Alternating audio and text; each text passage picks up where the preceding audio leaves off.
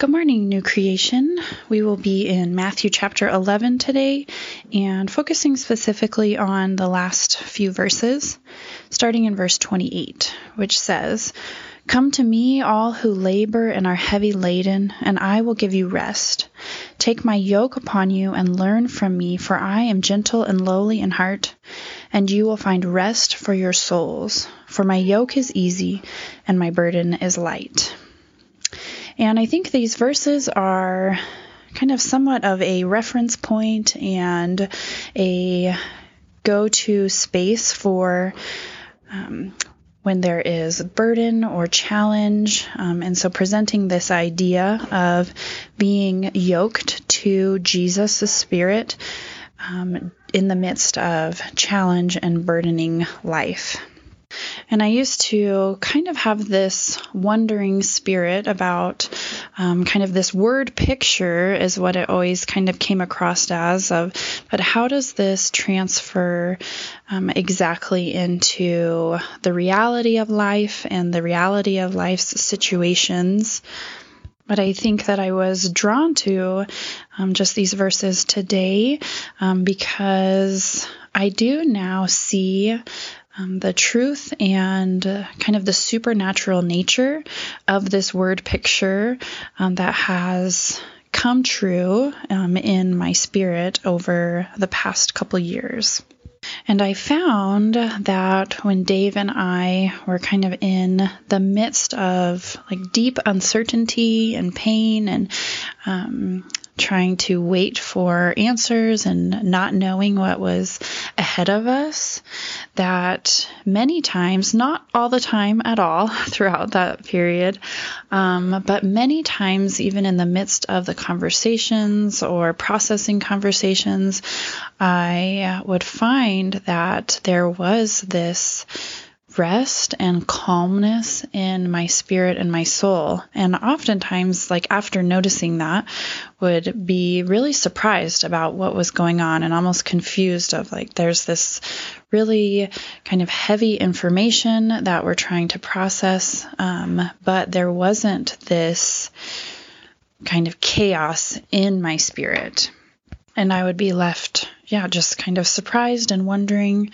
but believing now that maybe that is the picture of this yoking to Jesus' Spirit, that it's a supernatural process that takes place, that it was the Lord's covering of my spirit and Him taking the weight in ways that I didn't even notice or even totally know or understand what was happening, but can see that that is what was happening. And I believe now I have the opportunity to kind of anchor this in my life and memory of the Lord's faithfulness and peace and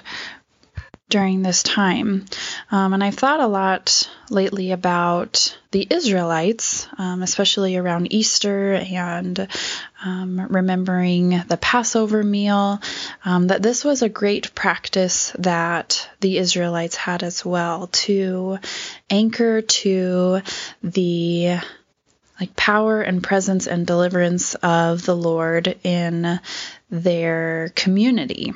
And there is always great reference to their deliverance out of Egypt and their deliverance from slavery. And we see that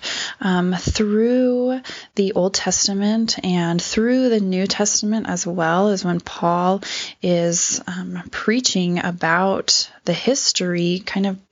goes back to these anchor points of the Lord's faithfulness. And I think that is such a powerful and important practice that we don't get lost kind of in the day-to-day, but can always kind of anchor in reference to the Lord's goodness in our community or in our own lives. And so today I'm thinking and anchoring to the Lord's true and real rest that He has brought to me and my soul in the midst of uncertainty and pain and chaos, really. And I invite us all to kind of think on these anchor points. And what is it that comes to mind? Is it the Lord's faithfulness in rest over your spirit, or in deliverance, or in joy or peace, or all of these fruits of the Spirit that you have seen the Lord working, and that you can know and rest in God's faithfulness in what you have seen, and also rest in that for what is to come.